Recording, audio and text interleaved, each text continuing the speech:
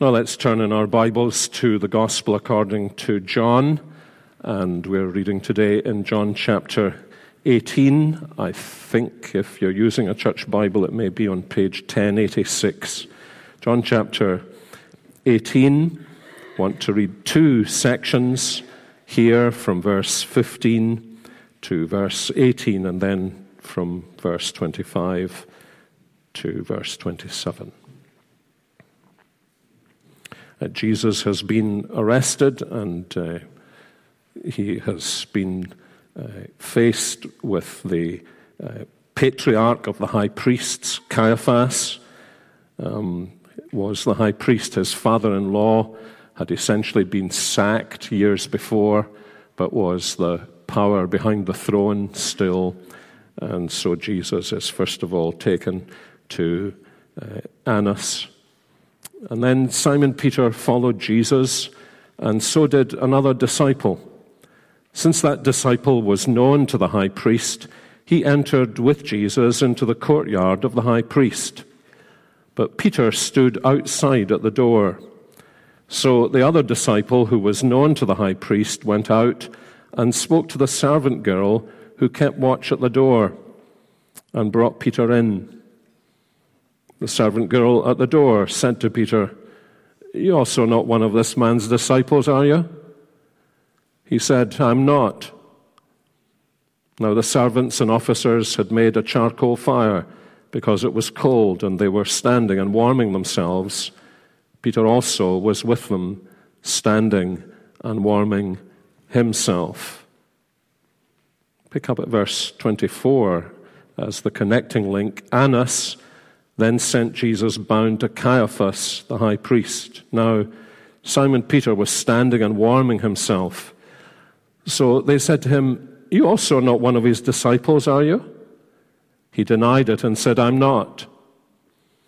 One of the servants of the high priest, a relative of the man whose ear Peter had cut off, asked, "Did I not see you in the garden with him?" Peter again denied it, and at once a rooster crowed. Now, we've been going back and forwards a little through John's Gospel, but for this period we're in John 18 and John 19, and perhaps I can begin with a little intelligence test. You know, those intelligence tests that give you 3 pieces of information and ask you to make the connection to the 4th. The titles of the sermons for the next 3 Sundays are He Suffered Under Pontius Pilate. Next week, the week after, was crucified, and the week after was dead and buried. So the connecting link should be he's talking about the Apostles' Creed. Those are words taken directly from the ancient creed of the Christian church. But this whole section begins not with the Apostles' Creed, but with the Apostles' denial. And it's a hugely significant event in the story of the Gospels. We know that because it's one of the few events that we have in the first 3 Gospels that John, the writer of the 4th Gospel, actually includes. And that tells you that was significant for every one of the early Christian churches throughout the Roman Empire, and it was particularly significant for John to be able to tell the story, doubtless, of the lowest point, but an essential point in the life of Simon Peter. And it's told here, obviously, because there are details here we don't find elsewhere in the other Gospels. It's told here from the perspective of this other disciple, who I suspect was probably the author of the Gospel, the same person who is referred to as the beloved disciple, and whom the church throughout the ages has tended to think was the Apostle John. And I want us briefly this morning to think about 4 dimensions of this tragic experience in the life of Simon Peter. Of course, we know the conclusion because we've already had from Craig Anderson the sermon on John chapter 21. But that should not blind us to the terrible seriousness of what we have just read in John chapter 18. And so, first of all, I want us to understand that Peter's denial was not trivial. We must never allow the fact that Peter was forgiven and restored to render trivial the heinousness of what he does here in these verses. And I say that because Peter knew that Jesus had said that whoever denies him before men will be denied before the angels of heaven. So if we know the Gospels, we want to crawl into a corner and hide ourselves in a bundle as we think of this horrific event in the life of Simon Peter and probably the implications that that has for ourselves. But we also ought to notice not only how serious this was for Simon Peter, but how awful it must have been for the Lord Jesus. Last time we were in this chapter, we noticed the technique that John uses, the kind of old black and white Western movie. You know, there they are fighting outside, surrounding the wagons, and then the sign on the screen says, "Back at the ranch." And in that old-fashioned way, these people were doing two things. One was they were slowing down the action, and the other was they were heightening the tension because you want to know what happens next. And then, interestingly, in John chapter 18, the two events, Jesus being tried by the high priests, Peter denying Jesus, Jesus witnessing his good confession, Jesus seeing his disciple deny him. And that's where the link that John provides in verse 24 is actually very significant. Peter has denied Jesus once. He's now standing warming himself at the fire. And Annas then sent Jesus bound to Caiaphas, the high priest. And it looks as though all that meant was that Jesus was being moved from one part of the family compound of the high priest to another part, and so the two stories intersect. And Jesus and Simon Peter are here in the courtyard simultaneously. Now, you kind of are able to work that out from the way in which John structures the narrative, but the other gospel writers make it quite clear that this is the right way to read this passage. Because they tell us that when Peter had denied the Lord Jesus, he turned round and there was Jesus standing, looking at him, seeing one another face to face, eye to eye. So that in one sense, this is Peter's greatest failure, and what it produces is, in another sense, Jesus' greatest humiliation. Because this is his lead disciple. If you read through the New Testament from beginning to end and mark every single occasion when the apostles are mentioned in a group, whether that be a group of 3 or a group of 12, the first name that always appears is Simon Peter's. So, in a sense, this is not just one of those hidden disciples. This is the disciple that all of the other disciples appear to have given themselves second place in connection with. He's always the one who speaks for them. He's always the one who speaks about their faithfulness and what Jesus means to them.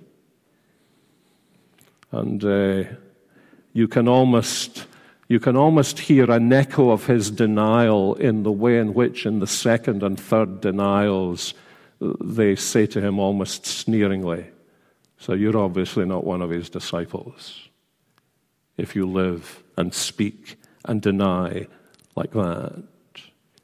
And it heightens the aloneness of Jesus that he had spoken to them earlier on in chapter 13, verse 33. He said, "Where I'm going, you will not be able to come." The psalm that is most quoted in the New Testament in connection with the crucifixion of Jesus is Psalm 69.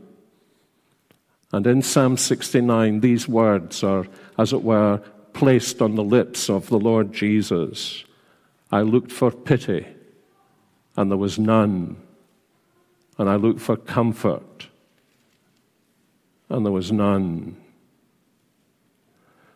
And what in a way was the lowest point of Simon Peter's discipleship actually caused what in some ways must have been the loneliest moment in Jesus' passion. Even at his cross, there were disciples who were there. But here, he is utterly alone. And it highlights what the Christians have often realized. Like Cecil Francis Alexander in our children's hymn, there was no other good enough to pay the price of sin. He needed to be alone to do this. He only could unlock the gate of heaven and let us in. So Peter's failure was not trivial. Secondly, Peter's failure was not a surprise. At least it certainly wasn't a surprise to Jesus. Back in chapter 13, verses 36 to 38, when Peter had said that he would never leave Jesus, he would always follow Jesus. "I will lay down my life for you." Jesus answered, "Will you lay down your life for me? Truly, truly, I say to you, the rooster will not crow till you have denied me 3 times. So Jesus was not taken by surprise. How did Jesus know this? I think it's too easy, really, to say, well, he was God and he knows everything.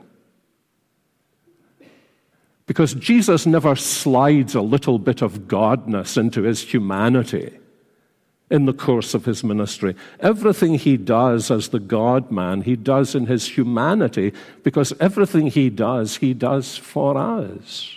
It's God acting in our humanity. And I think this was... Do you know how sometimes we meet people and we just have a sense about them? Sense there's something wrong. We discern something. We don't have the confidence to say, I can tell you what's wrong with you, but we just sense. And we have differing degrees of that, don't we? I've met people who seem to be able to see right into other people's hearts. And I think it's possible that because our Lord Jesus was absolutely sinless, his sensitivity to the sinfulness of others must have been extraordinary. I mean, think about this trivial illustration. You don't smoke cigarettes or pipes, or you don't vape, or you don't do any of these things, and you walk out the department store into the street and you hold your breath and you run, and the people who are standing there don't smell anything. But you're almost asphyxiated. You go into an elevator and there's somebody coming up from the ground floor, and you can, if you live in a smoke-free zone, you immediately think, and he doesn't have his thing with him or his things with him. He's just standing there. But it feels as though the elevator is just filled with the stuff. Think about that in the Lord Jesus coming into a sinful world as one who is sinless. None of us can measure this. But think of the sensitivity to sin there must have been in Jesus. Think about his understanding of human nature. What we might call having a hunch about somebody, Jesus had to an extraordinary degree. In any case, Peter had already shown the telltale signs of collapse, hadn't he? In the other Gospels, we're told some of those telltale signs. And we'll see the telltale signs in this Gospel.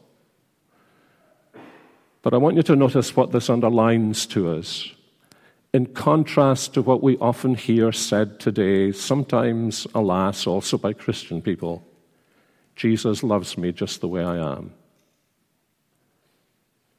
Which really is ordinarily a sign, don't even think about calling me to change. Jesus, my friends, doesn't love you just the way you are. He does not love you just the way you are.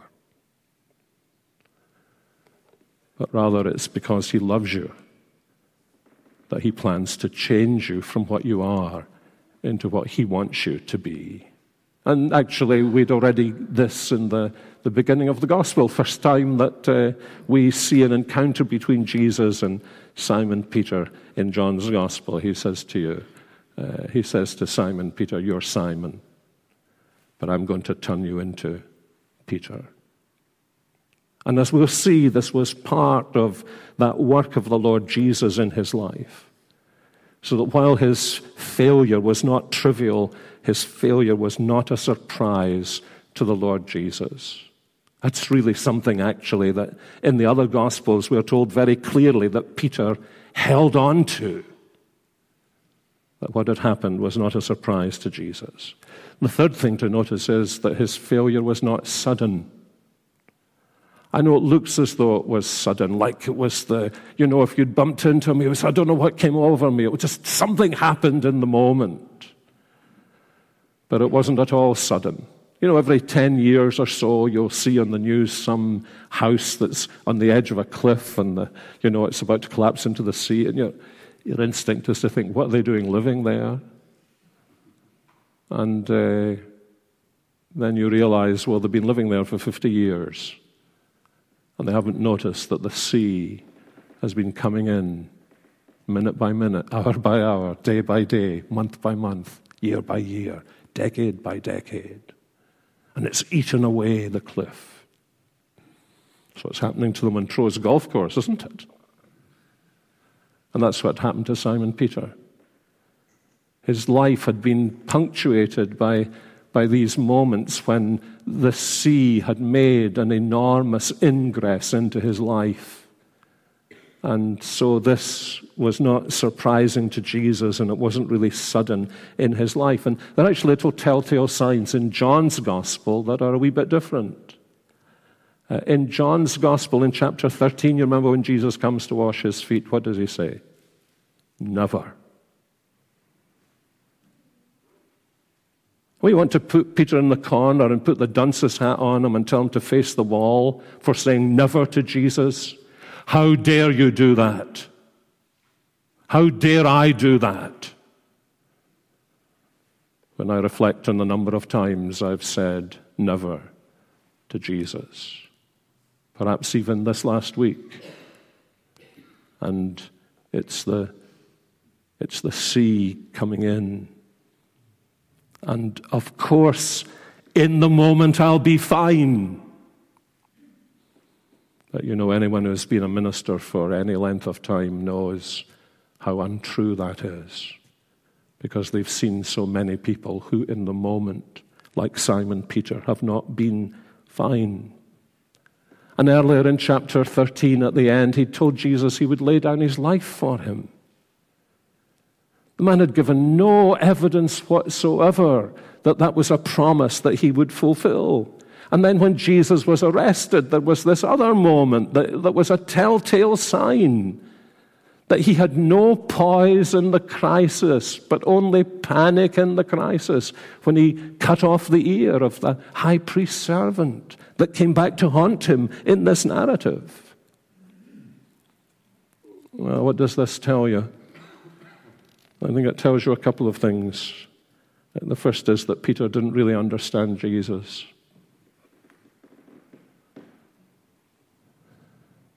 Here he was in a situation of overwhelming temptation, and Jesus had warned him that it was coming.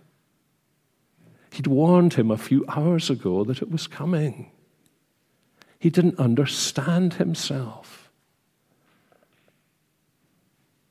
So he neither trusted Jesus nor did he know his own weakness. I don't want to turn this into a 5-point sermon because of another point to come, but I also tend to think that the Lord knew that Simon Peter needed this. If he was ever going to be any use to him, there needed to be a disaster in his life. I don't mean by that if you're going to be any use to Jesus, there needs to be a disaster in your life, although sometimes it helps. What I'm saying is that Jesus knew this was what Simon Peter needed. And I say that because Jesus had masterminded this whole situation. If he had prophesied it, he knew it was going to happen, and it was part of his understanding of God's purposes, because this man, if he was going to be any use to Jesus in the future, needed to realize a problem in his life that he didn't know he had. And what was it? You know, this particular problem, the thing is, the people who have it are often the last people either to recognize it or confess it. But the people around them know they've got it. So what was his problem? His problem was that he was unusually gifted. And he was a bit like King Uzziah, you remember, who, when he grew strong, he also grew proud. And everything he says is an expression of his own self-sufficiency. It's an expression of his own self-sufficiency. And his sense that his own strength and his own unusual gifts would carry him through. Everyone else may leave you, Jesus, but I'm not that kind of person. I know it because of the gifts I've got.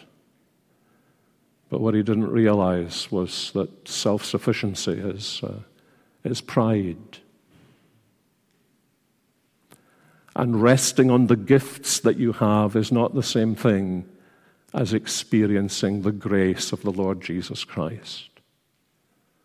I sometimes wish every Christian in the world who foolishly contributes to so many false teachers would realize there's a massive difference between having gifts and having grace. And people with discernment can readily tell the difference. But people who rest on their gifts usually don't.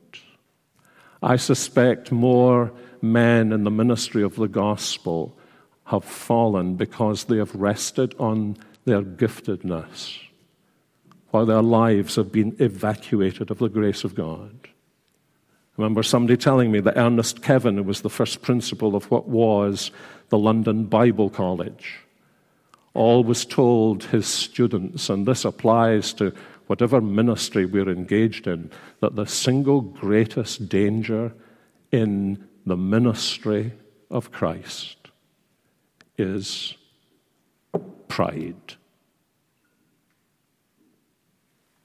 Pride.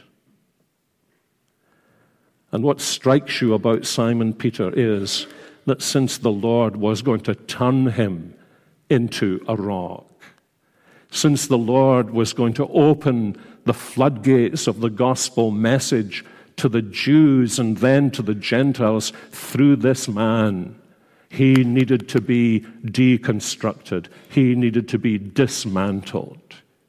Jesus could not let this continue in Peter's life if Peter were going to be the one who would preach the gospel as he did on the day of Pentecost. So Peter's failure was not trivial. His failure was not a surprise. His failure was not sudden. But thank God his failure was not final. But I said at the beginning we shouldn't take this for granted for this reason. If you had been in Jerusalem that night, just kind of somewhere around the temple area, and you had bumped into Judas Iscariot and Simon Peter, I have very serious doubts that you would have been able to say, Judas Iscariot is destined for the darkness. And Simon Peter is somebody who's going to be saved. Or, to put it in the modern terms, Judas Iscariot has committed apostasy. Peter is just backsliding. Because the beginning of apostasy is backsliding. And it's not possible to imagine. I could easily have told the difference between these two men, because the difference did not really lie in anything that they were in themselves. Yes, Judas had betrayed him, but friends, Simon Peter had denied the Lord who was about to buy him with his precious blood on the cross. So wherein lay the difference? Well, again, John puts it in different ways. The other gospel writers tell us that Jesus actually said to Peter, you're going to be sifted like wheat by Satan, but I've prayed for you. And John doesn't tell us any of that. If you'd been a first reader of John's gospel, maybe you wouldn't have had the other gospels. You wouldn't have known that. So what hope does John's gospel give for Simon Peter? Well, there are some little indications. For example, when Peter had refused Jesus, you'll never wash my feet, Jesus had said to him, Peter, you've no idea what I'm doing now, but afterwards you'll understand. That's the grace of the Lord Jesus, the possibility of an afterwards. And then it's rather wonderful that Jesus, when he had cleansed the disciples' feet, had told them they were all clean. That is, they were all his, except one. And he was obviously referring to Judas Iscariot. And in chapter 17, he had prayed for the 11 who were left in the upper room after Judas had gone out, that the Father would keep them even when the evil one sought to destroy them. And so as readers of John's gospel, we've got hope. We've got hope for Simon Peter, but not because of anything in Simon Peter, but because of the regenerating work of the Lord Jesus in his heart, because of the intercession of the Lord Jesus to sustain him. And that, of course, led to his marvelous restoration, which is surely one of the greatest stories anywhere to be found in the gospel narratives. But the restoration was an undoing, wasn't it? Those little telltale signs in John's gospel, the fire that appears on the beach, the fact that Jesus asks him essentially the same question 3 times, the one who had denied him 3 times. But you know, we can never take the forgiveness of our sins lightly, my dear friends, for this reason. That as Jesus forgave Simon Peter, it hurt him profoundly. Because Jesus was like the surgeon saying, it may hurt, but it will cure.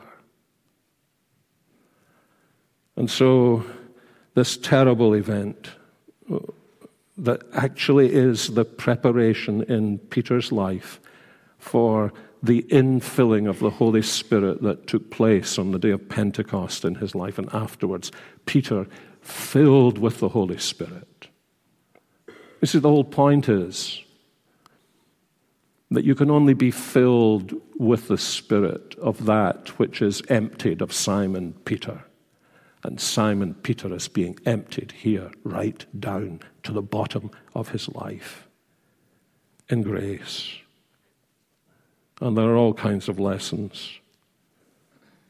Am I relying on my natural giftedness and lost consciousness of my natural weakness? Do I still have this deep down pride and self-assurance that I am gifted to do this? Is there something the Lord wants to do in my life that there is a deep down response that says, anything, but never that. Let me close with a poem that I remember learning by heart when I was a teenager because it came to mean so much to me, by Amy Carmichael. Those of you who are over 50 know who Amy Carmichael was, famous missionary lady in India. She wrote poetry, and this one entitled, Hast Thou No Scar? Hast thou no scar, no hidden scar on foot or side or hand? I hear thee sung as mighty in the land. I hear them hail thy bright ascendant star. Hast thou no scar? Hast thou no wound? Yet I was wounded by the archers, spent, leaned me against a tree to die, and rent by ravening beasts that compassed me, I swooned. Hast thou no wound? No wound, no scar. Yet as the master shall the servant be, and pierced are the feet that follow me. But thine are whole. Can he have followed far who has no wound or scar? And the wonderful thing is that Peter was here scarred for life and for usefulness.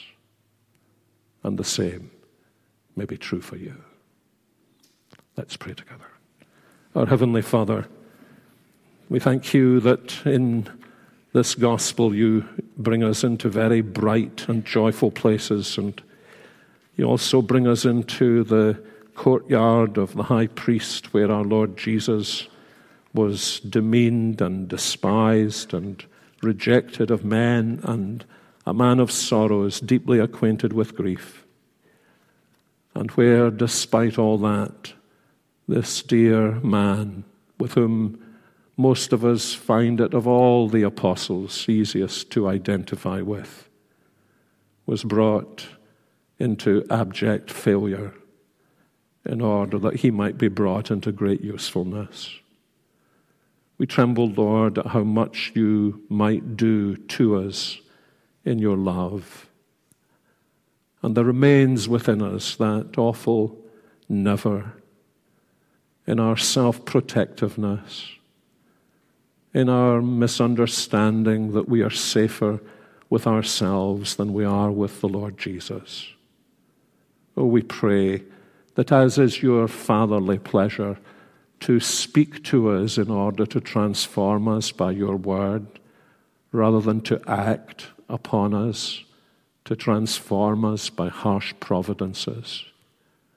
Oh, make us responsive, we pray, to this word, however your Spirit applies it to each of us, that we may be emptied of self and filled with Christ, and that whatever wounds we bear, hidden from one another, may not only bear scars in the healing, but fruitfulness in the living. We thank you for the fruitfulness that we see in the lives of others who sit around us, even although we know nothing of the inside of that outside. And we pray that by your grace, you would make us more and more fruitful, so that we may never again say never to the Lord Jesus. We pray this in his name.